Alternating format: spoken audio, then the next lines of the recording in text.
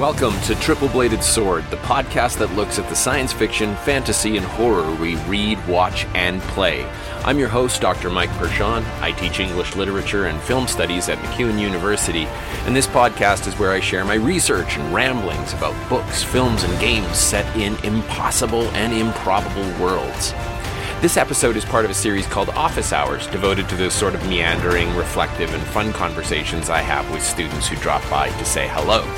Now, yesterday was Canada Day here where I live, and very soon it will be Independence Day in the United States. And so I imagined a student asking me what they ought to do about the past week's news, not just this last week, but like past several weeks about residential schools, or whether they ought to celebrate, Canada Day. Now that ship has sailed. So whether you celebrated it, observed it, or just canceled it, that's not something I'm looking to change your mind about. But it's something that I was thinking about yesterday. And, I thought about the difference just between the words celebrate and observe, and that there's a gulf between those even. Like, to celebrate on a day when many are mourning is to ignore the gravity of the news about these deaths.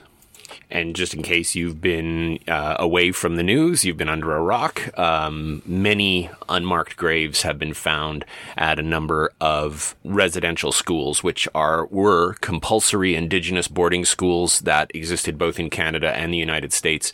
And the numbers that we're finding are now over 1,000.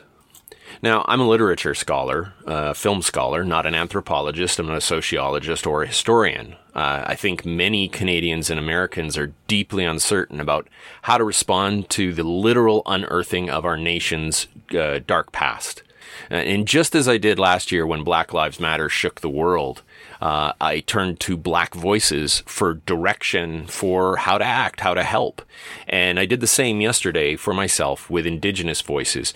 The first voice I listened to was John Jador, who's a Micmac medical resident at Memorial University in St. John's, Newfoundland, who had these wise words to share in an interview posted on CBC's news site. He said that it's tough to celebrate anything right now, in my opinion. These stories have been present since lived experiences have been in Canada, but they're absolutely gut-wrenching when they're confirmed. Jador looked at Canada Day yesterday as an opportunity to learn and listen. And he said that he personally planned to spend it reading and sharing stories. And that was encouraging to me, because I thought that's my world, right? Reading and sharing stories. As a professor of literary and film studies, I believe in the power of story, of its importance. I was just reading the entirety of, I read the first half years ago, but I read the whole thing just recently, Jonathan Gottschall's book, The Storytelling Animal, How Stories Make Us Human. It's a book devoted entirely to the premise that story is at the heart of what makes us who we are as a species. It's not just a sort of like, stories are awesome in the same way that, say, Neil Gaiman writes about at the beginning of one of his short story collections. It's not just an author saying, I think stories are great because it's what I work with, it's my bread and butter. Gottschall's looking at this from the perspective of evolutionary psychology. He devotes a sizable chunk of the chapter titled Ink People Change the World to how stories affect the real world, how the map affects the territory, how the representation affects reality. And he cites instances that were positive, like Uncle Tom's Cabin, which had this devastating effect on slavery in America, even though it wasn't really a true story. I always love that, because people are like, if it's not a true story, then why do we bother? And it's like, because fiction is an insidious earworm. As I said in a recent episode, if it's nonfiction and we know the topic, we can get our shields up. But if it's fiction and it's story, then it sneaks in under our radar. But Gottschall also talks about negative effects of story, like he talks about how Hitler was deeply affected by Richard Wagner's Rienzi, and that it probably played a significant role in the decisions Hitler made that led to World War II and the Holocaust. But Gottschall also looks at conspiracy theories in one section, which he describes as follows. Conspiracy theories, feverishly creative, lovingly plotted, are in fact fictional stories that some people believe. Conspiracy theorists connect real data points and imagined data points into a coherent, this is the important part, a coherent, emotionally satisfying version of reality. He goes on to say that conspiracy theories fascinate us because they are ripping good yarns, showcasing classic problem structure and sharply defined good guys and villains. Now, before I go any further, I want to make absolutely clear that I do not think that anyone who is advocating for the cancellation of Canada Day, or anyone who is advocating strongly for the Catholic Church to respond to the recent revelations concerning these grave sites at residential schools, that anyone who is angry, hurt, sad, devastated by this information, by this news, I am not saying that any of you are conspiracy theorists, but my brain was turning this stuff over because, on social media, there was a ton of, just, I guess, meme information, which has always felt a little bit akin to bumper sticker Christianity from when I was younger. If you can get a pithy saying into, a bumper sticker or into an Instagram post, my sense is that it probably doesn't mirror reality very well. That, like conspiracy theory, and me not saying that these are conspiracy theories, but that there is this kinship here where what we're crafting with our social media responses to the atrocities of the past few years has crafted a coherent, emotionally satisfying version of reality. Again, me taking Gottschall's words there, a coherent, emotionally satisfying version of reality, which has sharply defined good guys and villains, but that doesn't necessarily address the complexity of human existence and the way that we live and breathe. So what do I mean by this? I mean, it's really easy to point the finger at capital C Canada. In fact, you could go all caps Canada and say this is all Canada's fault because Canada isn't even a thing. It becomes a very easy villain to point to, or we could go with the Catholic Church, and then you can feel morally justified potentially in burning a Catholic Church down. But crafting either of those entities as uniform villains ignores the complexity of history. And this isn't me going rah, rah, the Catholic Church or rah, rah, Canada. It's just saying I'm looking at what I'm seeing on social media and I'm seeing an oversimplification. And I know what my students say about these things at this point. They will always say to me, but Dr. Prashant, don't you think it's important that we raise awareness? Yes, I absolutely think it's important that we raise awareness. But as I was reading and meditating and thinking about Canada and its fraught history with Indigenous peoples, I couldn't help but think of how really simple and really, again, coherent, emotionally satisfying these versions of reality that we're creating on social media are. But the world is complex, and solutions to real-world problems will be necessarily complex. So how do we retain complexity if we're going to story? If story is neat and tidy, it's always a simplification of the complexity of reality. It never perfectly mirrors reality.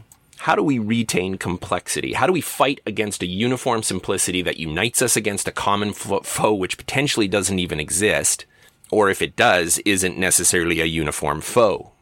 My response to this is short fiction. And I know that that's probably people just shutting the podcast off right now. They're like, fuck it, man. You've got to be kidding me. Short fiction is the answer. No. Short fiction isn't the answer to what's going on. There isn't one answer to any of these massive societal problems.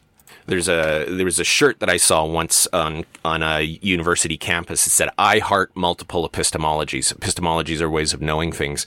And I do. I love multiple ways of knowing things. It's why I love the university. It's why I love a liberal arts education, because we come at problems from a variety of perspectives and disciplines and approaches. And not for one moment would I say that all you need is short fiction. I would never say that. But in responding to what John Jador had said, I decided to read some short stories by Richard Van Camp. Richard Van Camp is an internationally renowned storyteller and best-selling author. He was born in Fort Smith, Northwest Territories, and is a member of the Techo Dene Nation. So Richard's he's a celebrated writer, absolutely. And I was given the opportunity, the honor of working with him a few years back at MacEwan when he was our writer in residence. He's a ridiculously funny guy, an incredible storyteller. And a few years back, I taught some of his short stories from a collection called Moccasin Square Gardens in a course on short fiction. I think a lot of people have difficulty with short fiction because we get taught the sort of Aristotelian narrative structure in high school, right? The setting the scene / exposition, and then there's a problem, and then there's rising action, and then there's a climax, and then there's falling action, and then there's resolution and a denouement. And then we read a short story by someone, say, like John Updike, and that doesn't happen. I remember reading John Updike's A&P when I was in my first year of college, and thinking, what the hell is this thing? Nothing happens. If you've never read A&P by John Updike, let me give you a quick summary. 3 young ladies in bikinis walk into a supermarket. They buy some stuff. While they're there, they're ogled by one of the checkout clerks, who is, by the way, the focalizer, or we might even say the protagonist. When the manager of the store says to the young ladies that the next time that they come in, they should dress more appropriately for being in a supermarket, you know, the old no shoes, no shirt, no service sort of speech. The young checkout clerk stands up for the young ladies, and he feels like he's being a sort of white knight. The young ladies have left. He quits his job. He goes into the parking lot, and then the story concludes with the statement, "I felt how hard the world was going to be to me from then on." From a perspective of plot, it's a flat loss. But short stories don't follow the Aristotelian structure, at least some short stories don't. It's probably best to think about short stories as though they are a chunk of the Aristotelian narrative structure. They're a slice of life, but really they're not a slice of life because they're a slice of fiction. But they're just a piece of it. So maybe all we're getting is the exposition. Maybe all we're getting is the problem. Maybe all we get is a piece of rising action. Or maybe we come in right before the climax, or potentially right after. But a lot of students, and I was certainly one of them, was frustrated by the fact that there's no real sense of resolution. There is no denouement in John Updike's A&P.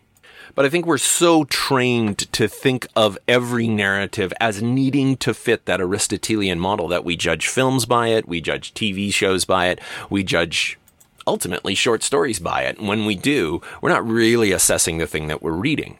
Now, there are short stories that do have the beginning, middle, and end. And those are the types of short stories that we got in the great pulp era. So there's a lot of science fiction that follows that beginning, middle, and end, even when it's short fiction. The writings of Robert E. Howard with Conan, that's a good example of that sort of thing. Thomas M. Leach, in an article called The Debunking Rhythm of the American Short Story, has this to say about this. Short story theory has continued to distinguish between 2 kinds of stories, or 2 structures for stories, which we might call the anecdotal and the epiphanic.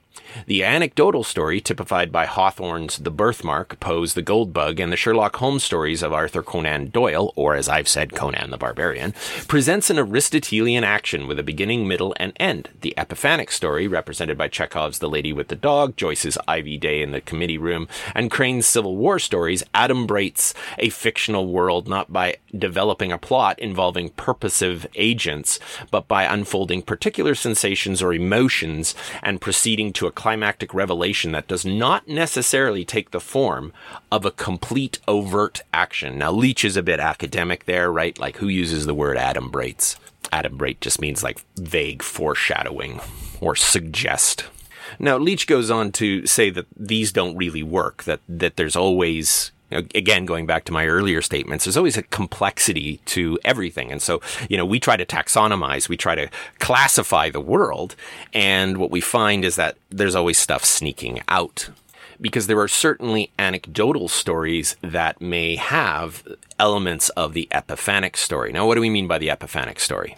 There's a concept in short story studies called the Epiphany, and there are people who say it was James Joyce who came up with this, although that's one of those things where it's like James Joyce makes a reference and then a bunch of academics talk about it for a century, and then we go, oh, Joyce came up with the Epiphany, but really Joyce came up with a concept that we labeled the Epiphany, and we developed that more than anything else. And so I turned to Valerie Shaw, not to James Joyce, to tell me what the Epiphany is. In her book, The Short Story, A Critical Introduction, Valerie Shaw says that every story should provide the key to its own elucidation, solving its own puzzles, even if the solution consists of an aura of suggestiveness which actually expresses the elusiveness of certainties or the instability of human perceptions. What is being said here? Valerie Shaw is saying sometimes stories get written and their point is that the world is confusing.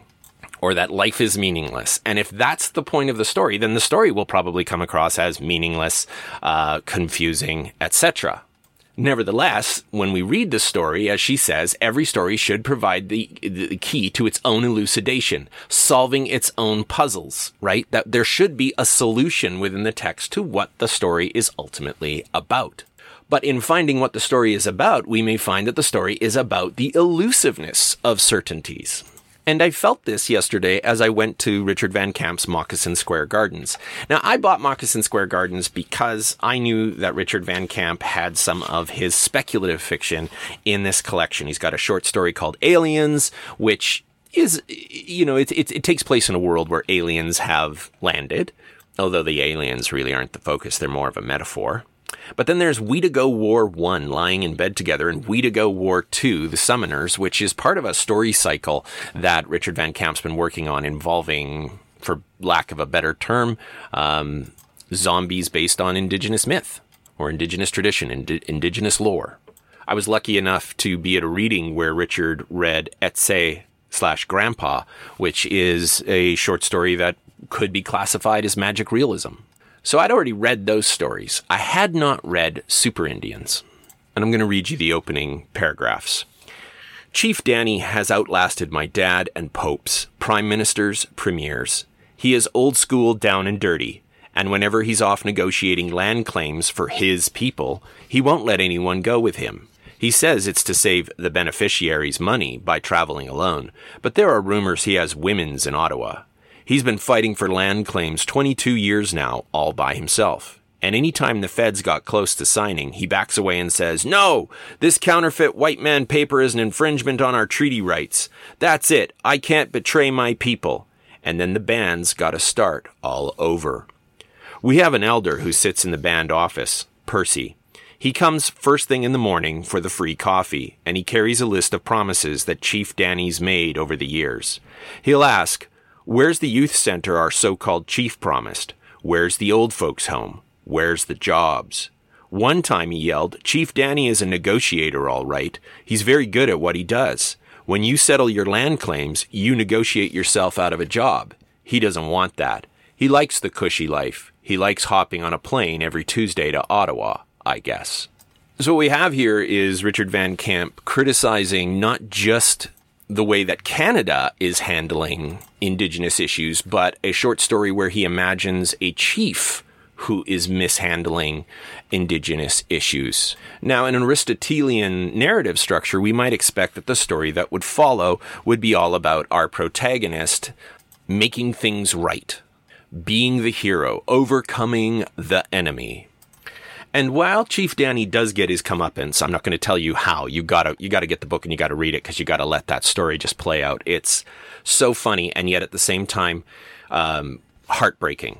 Van Camp's a master. He absolutely has you emotionally off balance, laughing out loud, and then just hits you with a gut punch. It's brilliant. But I'm going to read you the last two paragraphs, which I don't think spoil anything. "And that was the day I started to plot my revenge. I would spend my life uncolonizing Chief Danny. 7 billion people on this planet, and I'd found my reason to live. To take him down and save the North from him and every other loser leader out there. One day I will speak my language. One day I'm going to raise my family in a good way. I'm going to buy that house Chief Danny's adding on to right now, and I'm going to reclaim that high score in Galaga that I used to have when I was 13. He used to live in that house because his father was once the chief. Chief Danny, your reign of cheapness is about to end. My superhero power is now this. I will spend the rest of my life taking you down. I'm going to end you, hoochie coochie man. Here comes the pain from the Cho Daydreamer, and holy shit, this is going to be fun." What I love about this short story is that it plays in the spaces of complexity. It points a finger at people like Chief Danny, but we have to remember that that doesn't make all Indigenous people Chief Danny. We have our narrator, after all. But they also ultimately both have a sense of verisimilitude about them. Chief Danny isn't Sauron, and our narrator isn't Frodo. While the narrative is emotionally satisfying, that satisfaction potentially comes from being aware of the short story's fragmentary nature. That is to say, when we don't have all of a story, we start to try to fill in the blanks ourselves. When I teach the short story, I almost always do Octavia Butler's brilliant short story, brilliant short science fiction work, Bloodchild. People who read Bloodchild try very hard to turn it into that coherent, emotionally satisfying version of reality, assuming that because Octavia Butler was a black writer, that she was writing about slavery in a story about a symbiotic relationship between these bug-like creatures called the Tlic, who, for my money, are straight up related to the aliens from the franchise that Sigourney Weaver starred in. And they lay eggs in humans, but they do this in a world where they try to potentially allow for consent. But that consent is complicated because the Tlic are the ruling class. They're the ones with the power. Butler said that this was meant to be her pregnant man story, but critics and academics have been reading it as a metaphor for slavery over and over again. I think one of the reasons they go there is because they can take the narrative and allegorize it, and then they can create that coherent, emotionally satisfying version of reality. What's wonderful about Butler's Bloodchild is that, like Kafka's Metamorphosis, it resists allegorization. You can allegorize pieces of it, but the whole narrative won't fall into step. Likewise, we say to people, well, you ought to listen to black voices. You ought to listen to indigenous voices. And then we go to those indigenous voices, or at least I did in my own experience yesterday, reading Richard Van Camp's Moccasin Square Gardens, and finding these stories of complexity, finding these stories that had the elusiveness of certainties, that work from the perspective of the instability of human perceptions. Richard Van Camp's short stories are not manifestos. They aren't marching orders for how to be anti-racist. They aren't ultimately instructions for how to support indigenous peoples in these times. We will still need all of those things. But while we're reading those and we're coming from a position of certainty that may ultimately be tied to us crafting this coherent, emotionally satisfying version of reality, I hope that we will balance our reading with the short story, with its elusiveness of certainties and its instability of human perceptions. Because as my students often noted, these are the stories that haunt us. When we operate from a position of certainty, moral certainty, we necessarily have to simplify the world beyond its complexity. In short, we craft a narrative. But rather than working with an aura of suggestiveness, we tell people, this is the way things are, and if you don't like it, you can unfollow me, you can go to hell, etc. You're a terrible person. Having grown up in the world of that kind of moral certainty in the church, I now get allergic reactions when I'm near it. Let me state once again that in no way do I think that we ought to just sort of lay back and just read short stories as a lazy solution to these tragic findings. But again, instead of using my own words, I'd like to turn once again to John Jador and his sort of closing remarks, which are going to be my closing remarks today as well. So here's Jador again, once again from that article in the CBC. I think it's time that we redefine what Canada Day means. It can be a day of reflection, a day of recognizing that we're building a country that has a lot of opportunities for a lot of people. But it's also a day of recognizing that Canada is not perfect. It's never been perfect, but it doesn't mean we can't continue to improve. For me, it's not about canceling your pride and being happy about where you're from. It's about changing the tone of the conversation so that we can all collectively celebrate Canada someday. If you've enjoyed the show, please subscribe, leave a comment, share it with a friend. I'm on Instagram both as Doc Pershon and at Triple Bladed Sword. You can follow my Facebook page, Triple Bladed Sword, teaching fantasy, science fiction, and horror. And finally, if you have something you'd like me to talk about in a future office hour, leave a suggestion or a question in the comments, and I'll do my best to get to it. Thanks for tuning in today. I'm Mike Pershon, and this is Triple Bladed Sword.